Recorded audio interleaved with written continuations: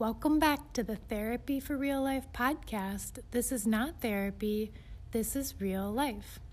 I'm your host, Anna Lindberg Cedar, and I'm back with you today to continue talking about self-care strategies in our continued work towards burnout prevention access for as many people as possible.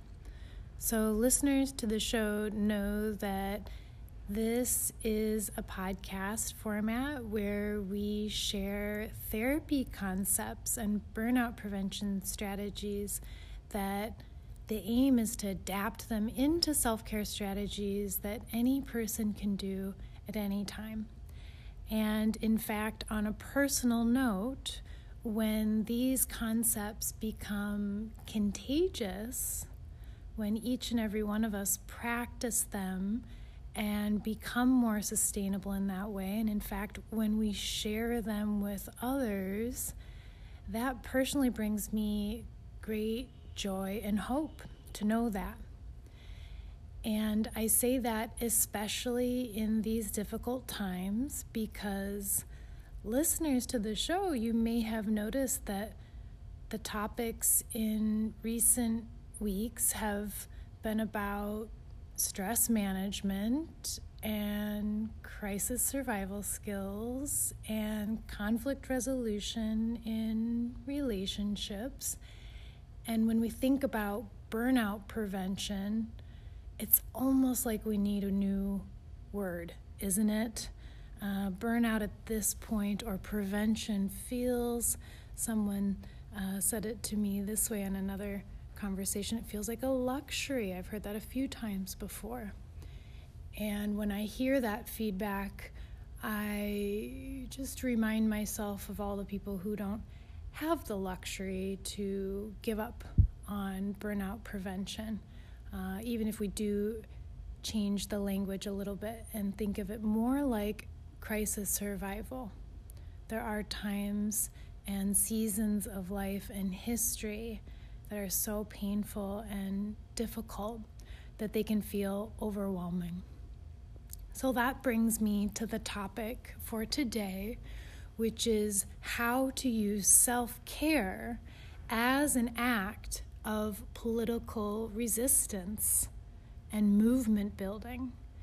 And when I say it that way, I'm honoring all of the activists who've come before us, such as Audre Lorde, who said something along the lines of self-care is not a selfish act. It is actually an act of self-preservation. And I believe she even said an act of political warfare. So for some communities around the world experiencing marginalization, oppression, overt violence, sometimes the most radical thing you can do is to survive. And if you are working in allyship with such a community, and if you are approaching political movements through an intersectional lens, you are going to include burnout prevention along the way. So in today's topic, I want to remind you that while we're talking about challenging times and difficult moments, and probably you could replay this podcast at another difficult moment, I want you to keep in mind that we are talking about self-care themes that remain consistent throughout. So the question that I invite you to think about as I share with you my best suggestions is to consider how will you incorporate self-care into your own efforts to resist unjust political policies and acts. How will you incorporate self-care as part of your work?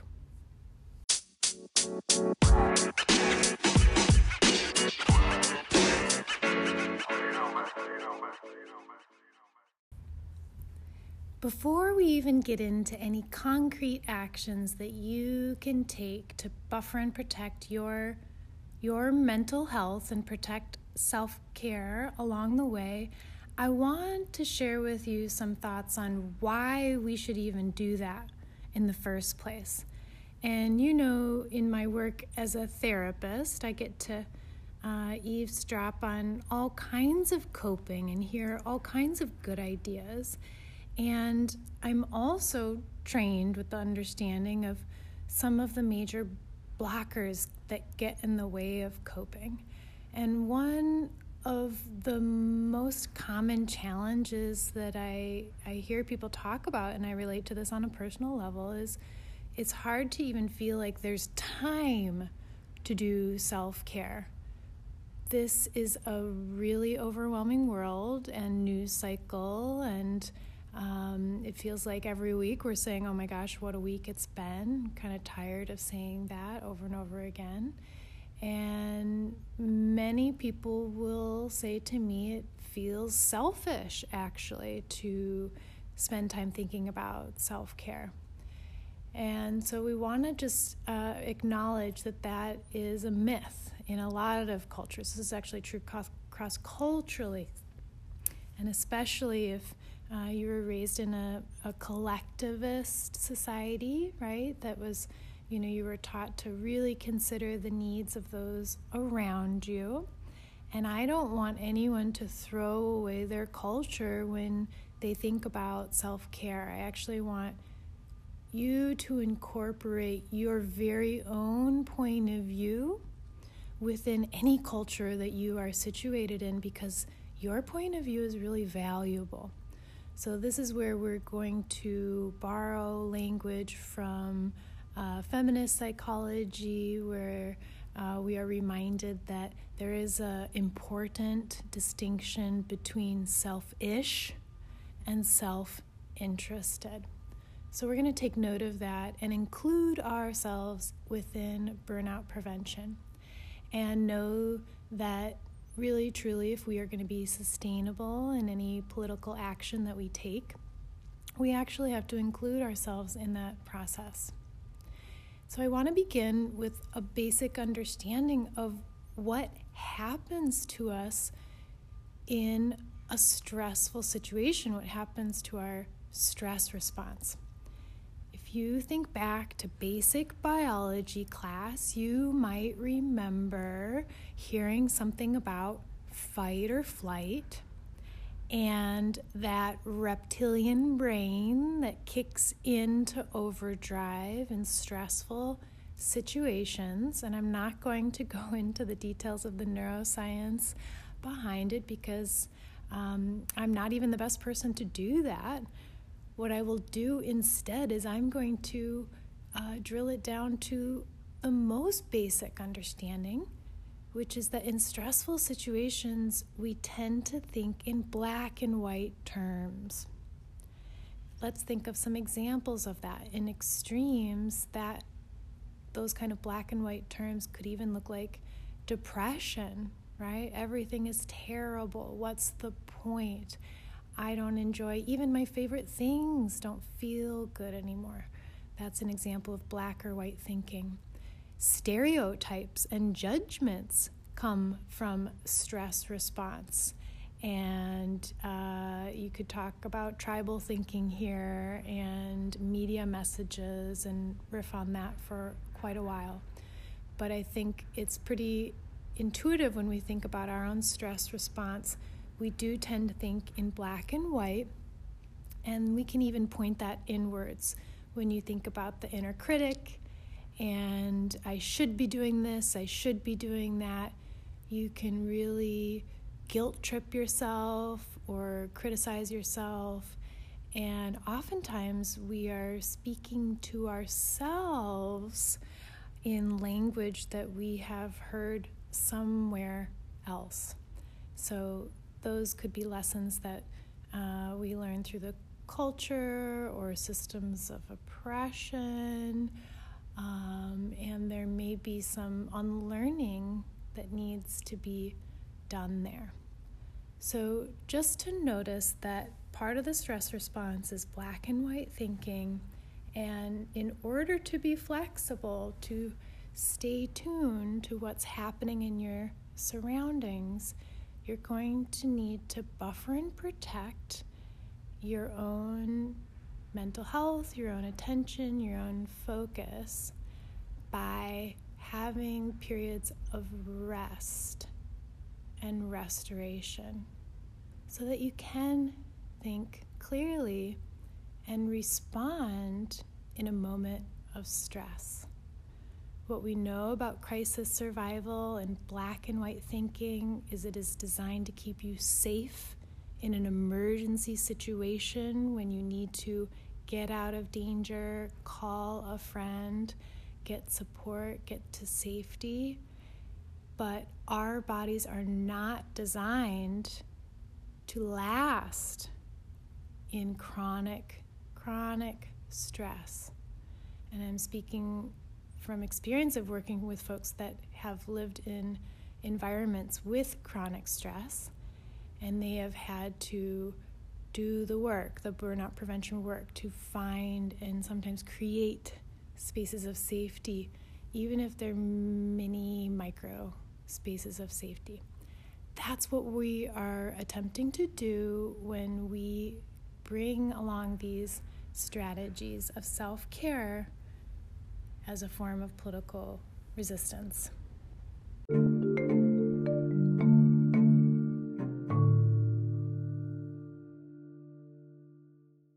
Okay, now that we have a basic understanding of the stress response and we know that people tend to get stuck in black and white thinking, and we're just going to recognize that and have a plan for it, know what it feels like, and here are some suggestions for how to do self-care despite that feeling of overwhelm. Number one, big part of burnout prevention is knowing what you like and knowing what you're good at and knowing what you have to offer and finding the sweet spot of sustainability in that overlap. So number one on my set of suggestions for self-care and political advocacy is to choose your form of political resistance with self-care in mind. So some people are the protest type and feel really passionate about expressing their truth vocally, out loud, in public, and in community. And that is a very practical way to do so. Many other folks are quite the opposite and may actually feel overwhelmed or panicky, especially in large crowds, and it's not uncommon to feel triggered in those kinds of situations. So I really want you to remove any specific expectations that you have about what political advocacy looks like, and I want you to think about what you specifically have to offer. And let's take a moment to do that now. When you think about your specific talents, and if you were to think of this kind of like, gosh, what is my superpower? What is the thing that I know how to do particularly well? And when I budget my time, when I budget my actual budget, what I can afford to back up in terms of dollars and cents, and do consider time as a valuable contribution, think about what you have to offer, what you can actually afford. A good antidote to that guilt sensation that we talked about before is finding alignment in showing up for what you value. So this is that time when you think about what can I do? So for me and my practice, I think about this all the time, and actually this podcast is part of what I can offer. When folks tell me how hard it is to pay for therapy services, I try to get as much skills coaching as I can in the podcast format, so that if folks want a steady head, or they're not even ready to go to counseling at this time, but they want to eavesdrop on what they're learning in the process, this is something that I enjoy doing, and I am committed to doing it as long as I can do it in a sustainable way. So that's not the only thing I'm doing, and I need to push myself to continue to show up. But it's an example of the creativity that we can use when we think about what tools we have to offer and what talents we have, and to think about that sweet spot. What is something that you wouldn't mind doing over and over again, and it might even feel good? You might be more likely to do that. And this is something that you can think about with your community and brainstorm with others and research online and find books to help you with. You don't have to be alone in this, and you might even find someone who's modeling a really good example of that for you. Take a moment now to pause the podcast and make a little note to yourself, put a little Google alert in your calendar, pause and reflect. Ask yourself, what is that way that I can show up in a realistic way? Now that you have a specific action in mind that you want to stay committed to and hold yourself accountable to, number 2, I want you to think about how you can bring self-care with you wherever you go. So I mentioned the protest scenario earlier and how a lot of people actually get triggered in those kinds of situations. Even if you're not showing up to big crowds of people, it's actually easy to get triggered by the painful realities of the world wherever you go. So this can show up in your social media feed. This can show up even when you go to communities of support and ask for gentle listening. People might bring you their problems and trigger you. So when I counsel people about content warnings and anticipating challenges in the environment, I want you to just know that this stuff can show up in a moment's notice and catch you off guard. So I really recommend that you prepare yourself for how you will practice self-care when unexpected stress arises. Some simple suggestions are slow-paced breathing, simply allowing yourself, you can do it with me now if you want to just let go of all distractions for a moment and just simply allow yourself to take 3 gentle, deep breaths. This is the kind of thing you can do at a moment's notice. Try it with me now if you like, gently breathing in and breathing out slowly. Taking a moment to be unhurried as you breathe in again. And breathe out gently. Leisurely taking the time to give yourself one more full deep breath, breathing in and breathing out.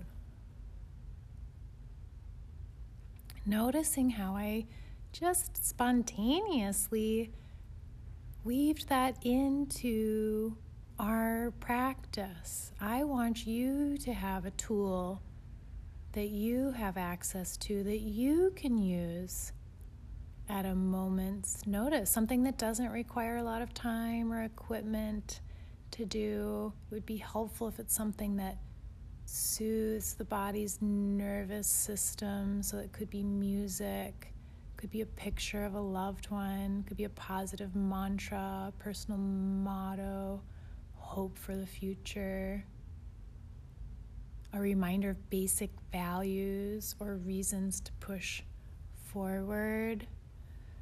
These are the things I want you to think about ahead of time. They're only suggestions. You know the things that work for you. But in a moment of stress, They should be simple enough to fit on a little sticky note, maybe little 1 or 2 or 3 little self-care suggestions. These are things that you know about already and you could do in a moment of stress. Pause the podcast now as you think about 2 or 3 little self-care tools that you can use. And if you don't know the answer to that question, think about how you could find out more. The podcast has some examples of that.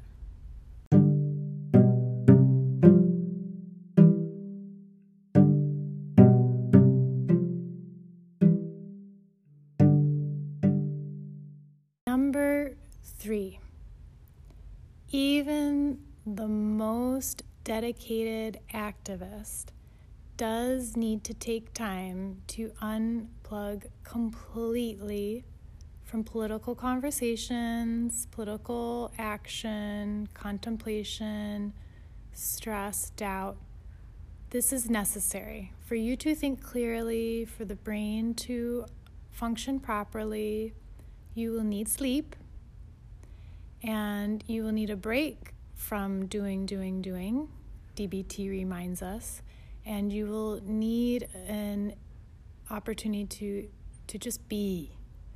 This is important to process. This is important to make good decisions. This is important to restoring ourselves. So we all need a break from the constant barrage of bad news that comes with the 24-hour news cycle, social media feed. So I'm asking you now, how will you unplug from screens for intentional periods of time? I'm not talking about avoiding your responsibility to show up in the world and show up for your values, but I am asking you what period of time would be appropriate for you to be either on or offline, and how would you like to use that time on or offline? And what research shows is that people experience reduced suffering when they find a sense of alignment there. They know what's important, they make a decision about it, and then they act on it. So use your consumption of political media in the same way. Stay informed, stay in tune, stay safe, and also know that we have good evidence that more time on screen has harmful effects for your mental health. So go ahead and pause the podcast now to set your away settings, set your alerts, set your reminders, set your blackout time on your phone. Take the time to do that now.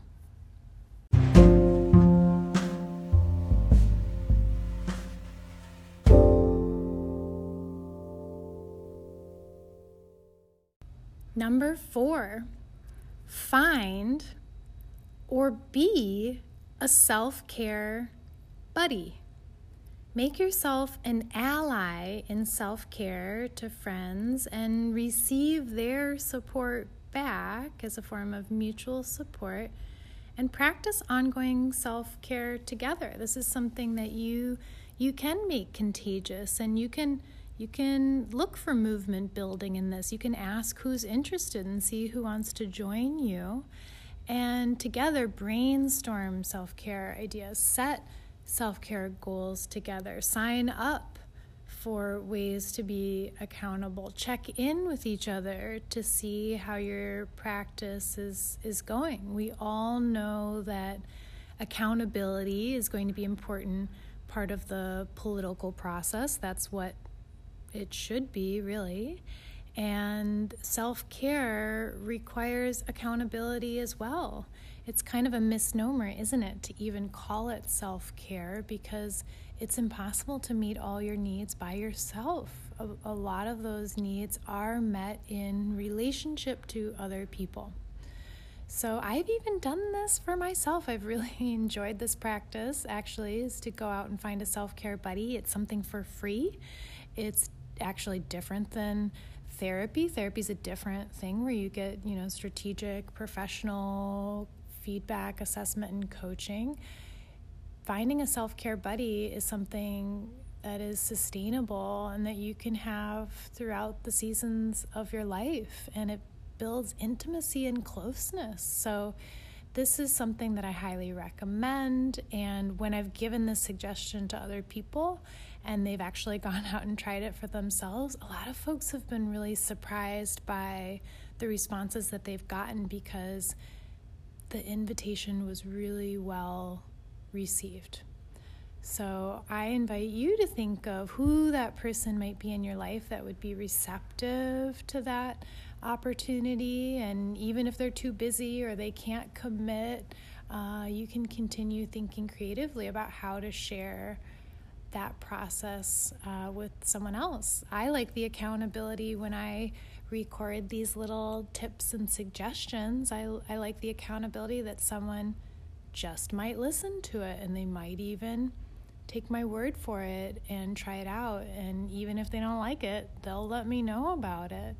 So I welcome you into that accountability, and I welcome you to pass it along. Go ahead and do that now. Send a text message, send an email, think about who that person would be, and make your own plan for accountability.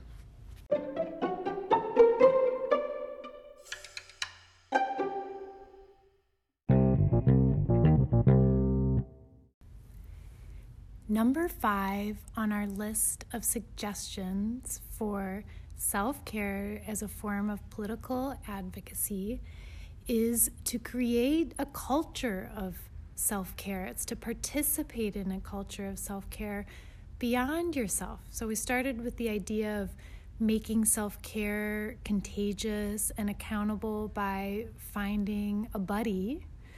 Well, now is where you think about how to make self-care even more far-reaching in your family, community, and work environments.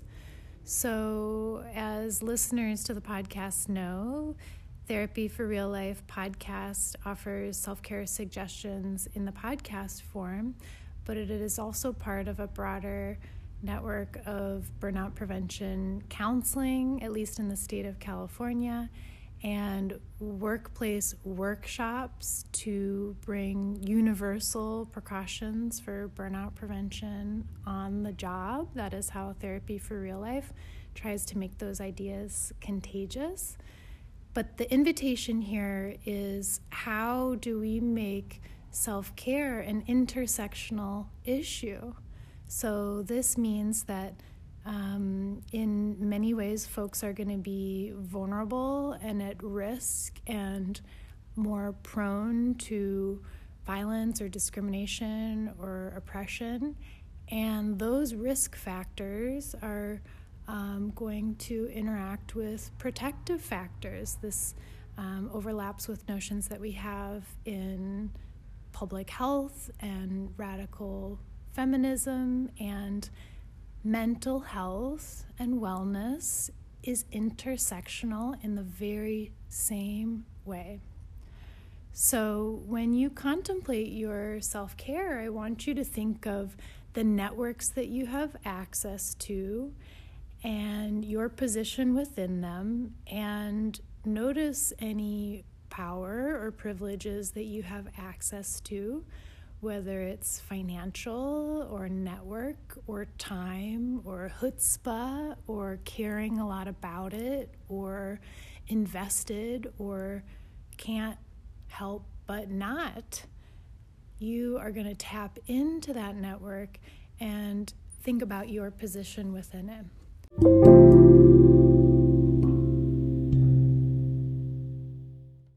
Let's think of some examples of what it means to create a culture of self-care in your family, community, or work environments.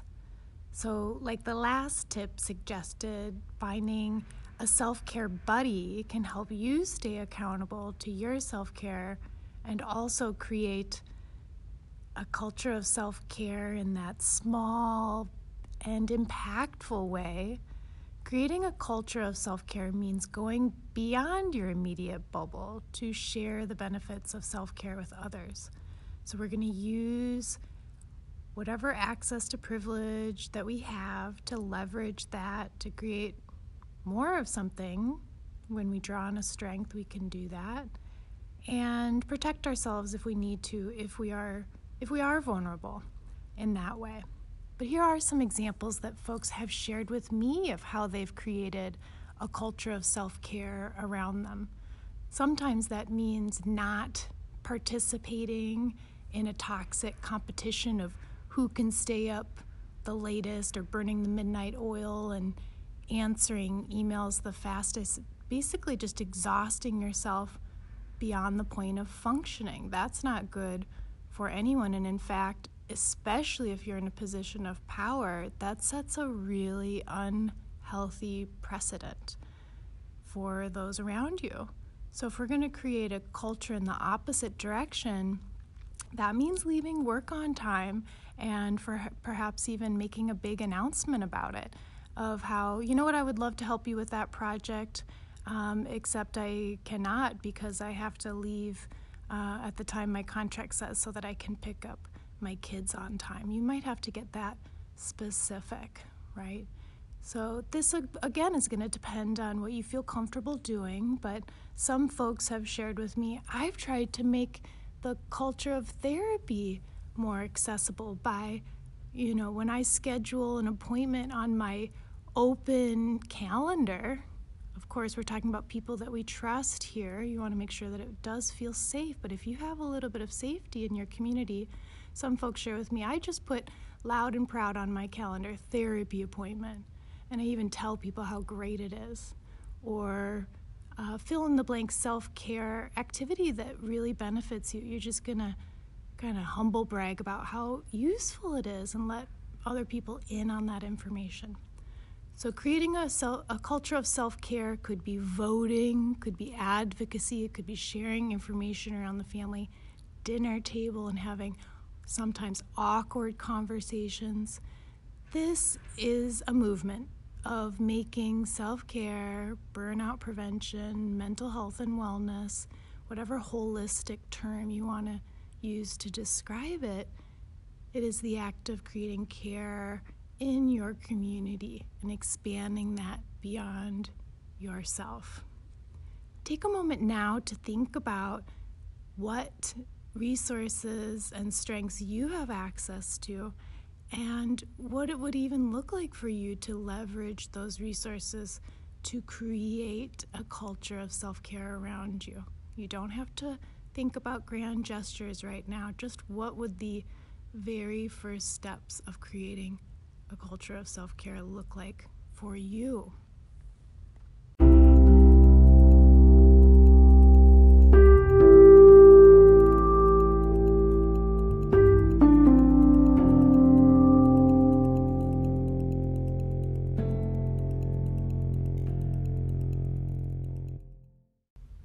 Number 6, practice a mindful minute. This is a good point in our self-care checklist to think about strategies to manage overwhelm. We just got done thinking through how to create a culture of self-care, which, if you are like me, brings up a little bit of overwhelm, like, oh gosh, there's so much work that needs to be done and only so much time in a day, and even if I do leverage all the opportunities that I have around me, I can get tired. And actually, this tells you a little bit about why I specialize in burnout prevention and why I want these concepts to be as accessible as possible, because we all have a limit. We can burn out. And in fact, to be sustainable in our work, we need to find realistic strategies that we can use along the way. So that brings us to number 6, practice a mindful minute. When you don't have time or resources to practice more extended self-care, such as especially now if you're still sheltering in place, such as going to an exercise class, dinner date, or going on vacation. You can always schedule even small increments of time during your day when you give yourself permission to just do nothing beyond exist in the world for just 1 minute. This is what mindfulness practice is. It gives you a chance to connect with the 5 senses.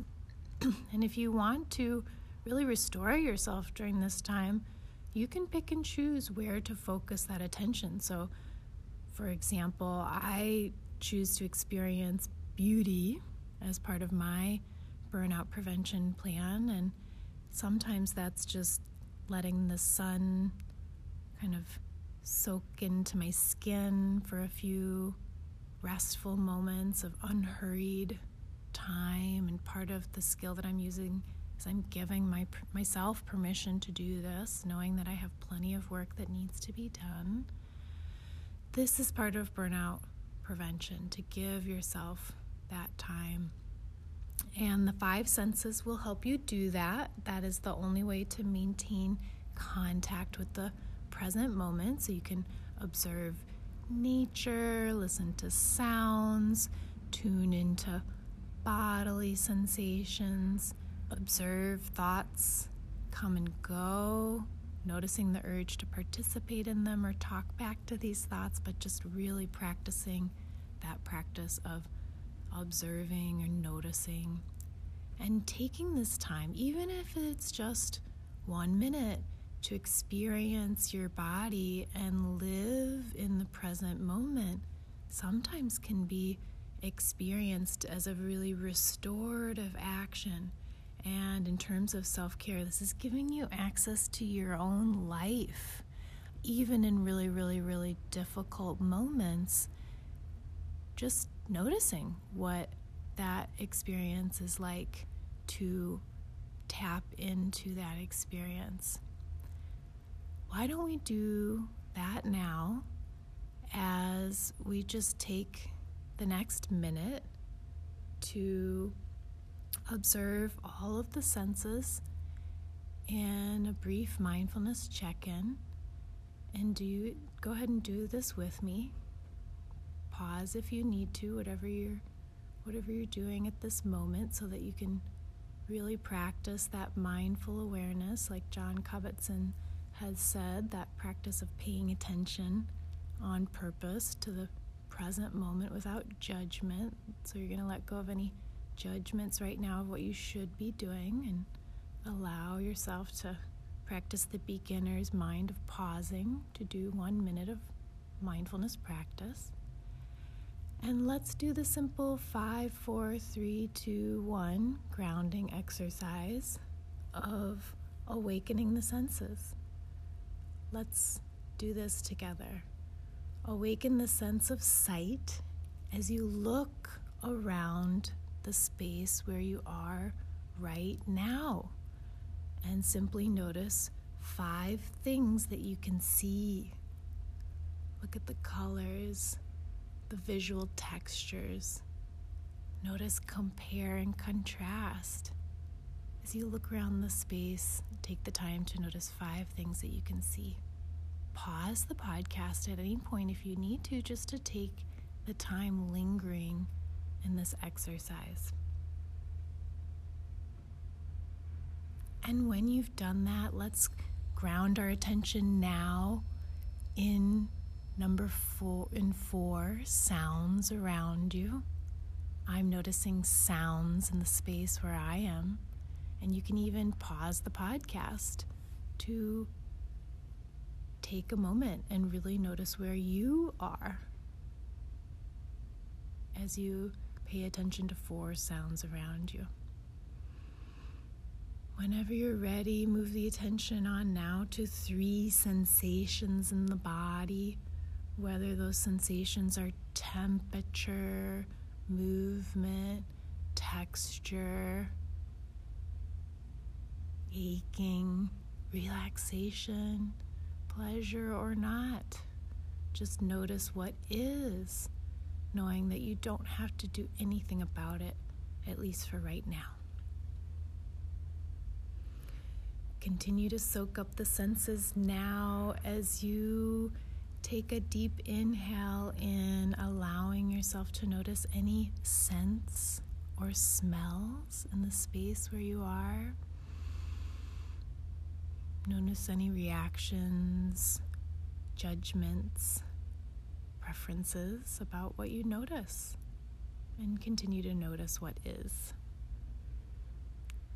Lastly, 5, 4, 3, 2, 1, notice if you have any taste. Notice if you have any taste in your mouth or cravings, urges, desire to taste something. And practice the art of mindful noticing.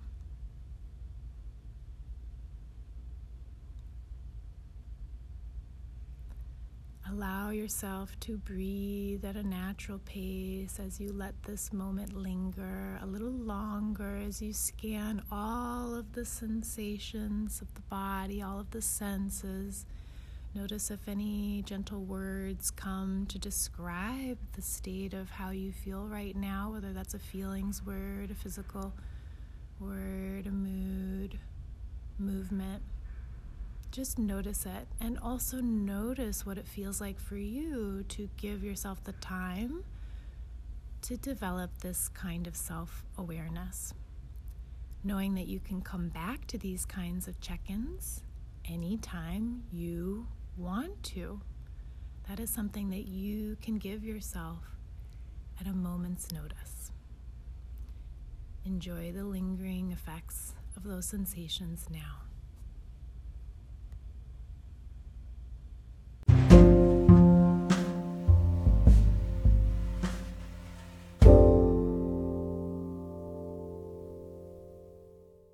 Number 7, I want you to keep in mind that you can only do the best that you can do, and that you are not perfect. And in fact, in that very same way, you are perfect. And in my experience as a therapist, in my experience as someone who has tried to be involved in community organizing, I have learned along the way that no one can do this work alone, and there's a lot of work that needs to be done in terms of political activism and community organizing and making things fair and equitable. And it is easy to get tired. And one of the things that we talked about before with the stress response and how easy it is to get stuck is that the inner critic can come out as part of that. And it's very easy to just kind of beat yourself up for not doing enough. And in terms of a stress response, we just want to recognize that while that makes sense to happen to a person, any person in the world, that's a very human response. If you are listening to this podcast, it means that you are concerned about what's going on and you want to take care of your mental health as you stay busy and you do the things that matter to you. So I just want you to notice that typical stress response, and I want you to keep in mind that you're not perfect, and that even when we make our best efforts to organize for positive policy changes, even I'm not perfect in saying that, even when those efforts are not immediately successful, that we are going to keep up our efforts anyways, and that we are only human, and that change does take a very long time. And I hope that you're starting to see the connection now between self-care and the endurance that we all need to continue doing what matters to us. At the end of the day, that's what I mean by burnout prevention. It's to keep showing up for the things and the people that are important to each and every one of us. So that's where we do get to fill in the blank in terms of what does matter. And I hope that you're starting to think about strategies that will help you with that. Even if it's as simple as starting your day with a glass of water, or doing something that your auntie or abuela told you was really effective for your self-care and self-preservation. This is where you get to lean on your ancestral wisdom to do the things that are going to push you forward. But you're not perfect, and that's okay. That's very much part of the process. So you can take that into consideration.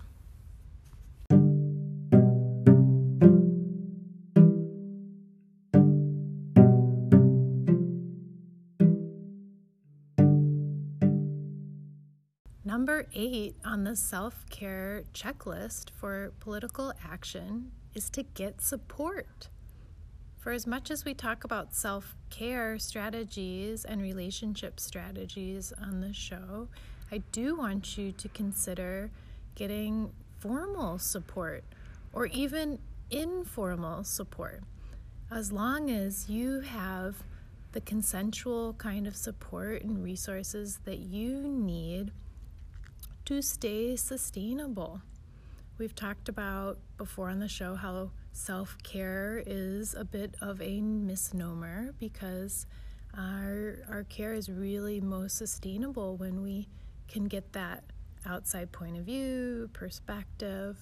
So this is where we just keep in mind the difference between self-care and weekly counseling, which for a lot of folks is a wonderful container for a lot of the stress and anxieties they're experiencing as they continue to stay really active in problem solving and making change and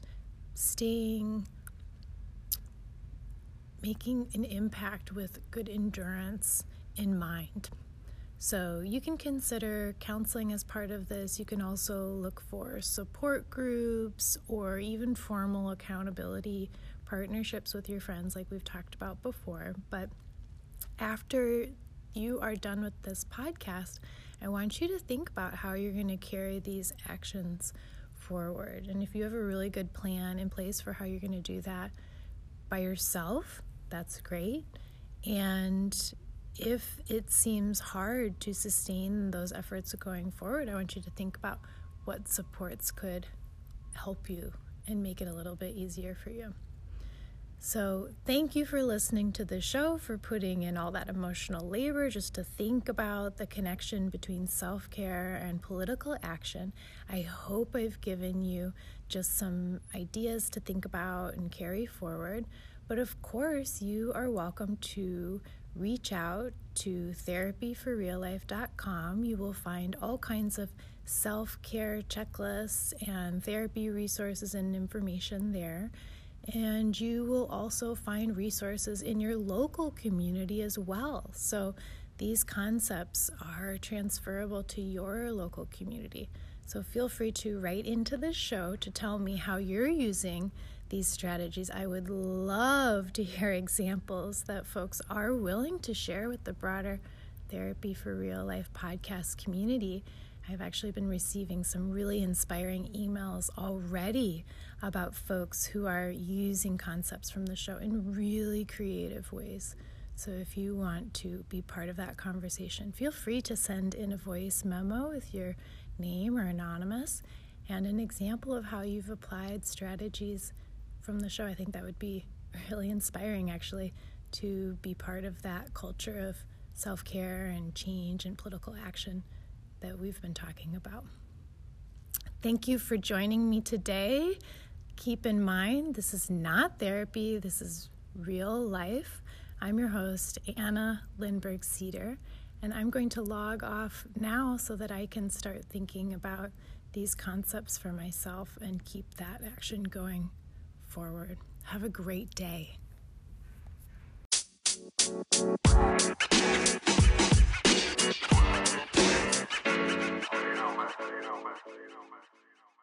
Therapy for Real Life is a Bay Area burnout prevention and relationship counseling center, offering in-person therapy in Oakland, San Francisco, and telehealth throughout California. Therapy for Real Life also offers workplace workshops to help your team buffer against the stresses of daily life. Therapy for Real Life is known for the Burnout Prevention Hackathon, which teaches your team self-care strategies that are backed by research to help you interrupt burnout and promote self-care. Now that work has moved primarily to virtual and work from home, Therapy for Real Life has adapted the Burnout Prevention Hackathon for the online community.